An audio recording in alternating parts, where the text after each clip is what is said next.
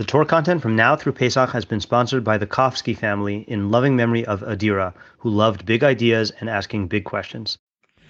Hello, I'm Rabbi Matt Schneeweiss, and this is the Stoic Jew podcast, where we explore the relationship between Judaism and Stoicism. I have said many times in the past, as recently as this past Friday, that I'm not particularly interested in Stoic metaphysics, and I kind of stay away from Stoic writings that focus or rely heavily on metaphysical premises from the Stoics.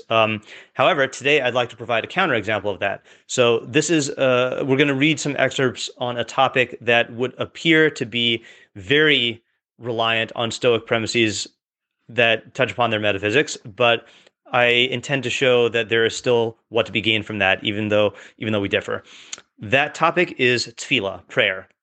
And it's very hard for me to address this without going into a whole discourse on what my understanding of Tefilah is in Judaism, but I'm going to try to localize it and focus on the writings of the Stoics, and then branch out to Judaism as much as necessary without feeling like I need to give an entire long sheer on what Jewish Tefilah is. So we're going to start off with an excerpt from Seneca's letter number 67, subtitled On Ill Health and Endurance of Suffering.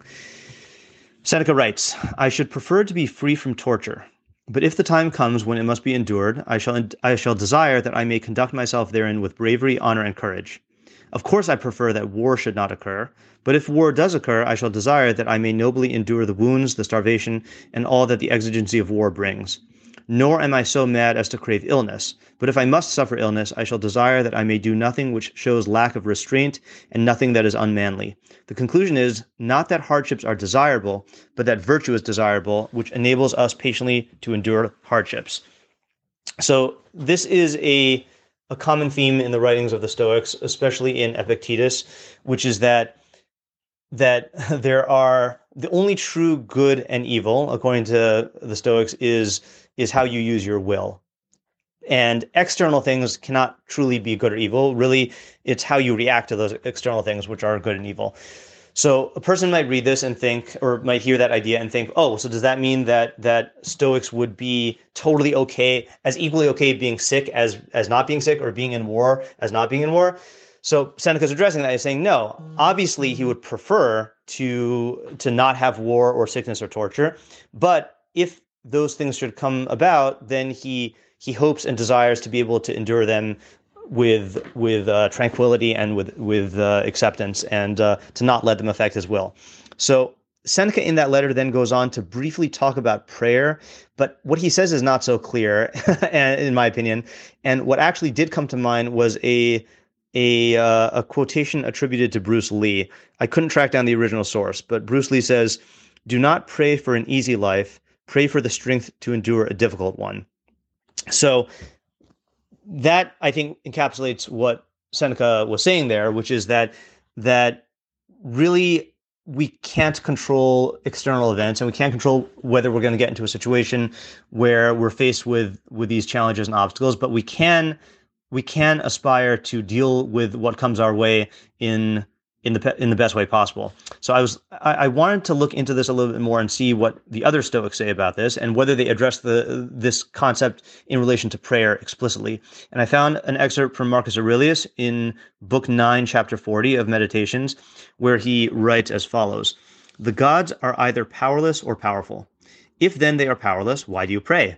If they have power, why do you not pray to them to grant you the ability neither to fear any of these things, nor to desire them, nor to be distressed by them, rather than praying that some of them should fall to you and others not? For surely, if the gods have any power to help human beings, they can help them in this. But perhaps you will object, they have placed this in my own power. Well then, would it not be better to make use of what lies within your power as suits a free man, rather than to strain for what lies beyond it in a slavish and abject fashion? In any case, who told you that the gods do not assist us even in things that lie within our power? Begin at least to pray so, and you will see. That man prays, may I come to sleep with that woman, but you, may I not desire to sleep with her. Another prays, may I be rid of this man, but you, may I no longer wish to be rid of him. Or another, may I not lose my little child, but you, may I not be afraid of losing him. In a word, turn your prayers round in such a way and see what comes of it." So So this is giving some advice that really, to my mind, strikes at the core of the Jewish idea of tefillah. Obviously, I can't say we differ from the Stoics because I don't really know what their views are on divine providence, but we certainly maintain that God can intervene in the laws of nature, and when we ask for things from Hashem, then that's kind of the one of the major premises of tefillah, that tefillah can be answered, that God can actually intervene and change things. However, I think that aspect of tefillah is too much of a focus in most people's minds. In other words, I think for many people, then tefillah is a matter of almost like making wishes from a genie, like just asking God to give you stuff or to remove stuff from your life.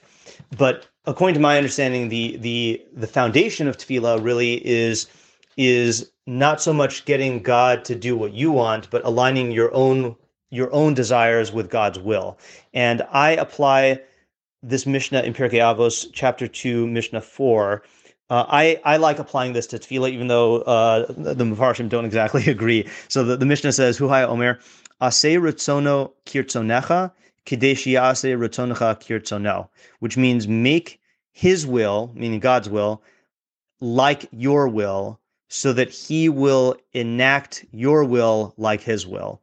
And then Batel Ritzonecha Mipnei Ritzono, nullify your will in the face of his will, Kadeshi Yivatel Ratzon Acherim Mipnei Ratzonecha, so that he will nullify the will of others in the face of your will. So again, not going to go into that in depth, but the idea being that what we're striving to do is to use tefillah to align our will with Hashem's will.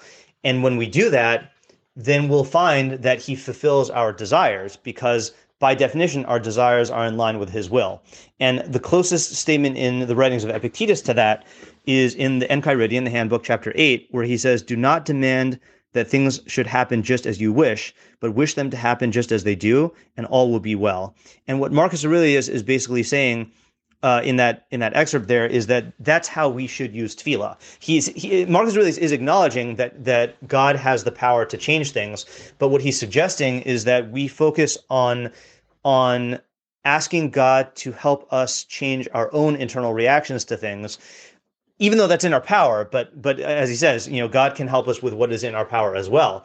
But he's suggesting that we use tefillah as a means to align our desires with Hashem's will and be able to accept whatever comes our way. Not later on, in a different book in the Discourses, this is Discourses 1:6, subsection 37, I guess. Epictetus has a little sample prayer here. He says, bring on me now, God, whatever difficulty you will, for I have the means and the resources granted to me by you to bring honor to myself through whatever may come to pass. Again, another emphasis here on not so much asking God to change external things, but really surrendering yourself to saying to God, bring upon me whatever is in line with your will, and then recognizing that how I deal with it is really the only thing I have control over, and asking God to help you to gain mastery over that, over your own reactions to things. And again, Marcus Aurelius says, even though your own reaction to things is in your own power, he says God can certainly help with that. And I think the greatest example of that in our tefillah is when we ask Hashem to help us to do tshuva. Tshuva is an act of free will, but we recognize that so much of our ability to engage in the tshuva process is dependent on factors outside of our control. And when we say, in the pasuk, Hashivinu Hashem Elecha v'nashuva, return us, Hashem, to you, and we will, Hashivinu Hashem Elecha, return us to you, v'nashuva, and we will return. Hashivinu Hashem Elecha v'nashuva. Yeah, okay, that's the phrase, right? So we're asking Hashem to assist us in getting to a state where we can engage in tshuva, and then we will return to him. Last point was not clear, but I'm not going to go ahead and re-record this entire episode. So something to think about. I was just using it as an example of where we are asking for Hashem for something that seemingly is entirely within our control, but we realize that being in the mental state to be able to exercise our free will, something that is not in our control, and we're asking Hashem for assistance in that regard. Okay, again, this is a big topic, and I guess I kind of just wanted to introduce it, not to give a full discourse on it, and I'm going to stop here because there's a lot more that could be said, but I don't want this episode to drag on. Okay, that's it for today's episode. If you've gained from what you've learned here today and would like to support my production of even more Torah content, please consider contributing to my Patreon at www.patreon.com/Rabbi Schneeweiss. Link is in the description. Thank you to my listeners for listening, and thank you to my patrons for supporting my efforts to make Torah ideas available and accessible to everyone.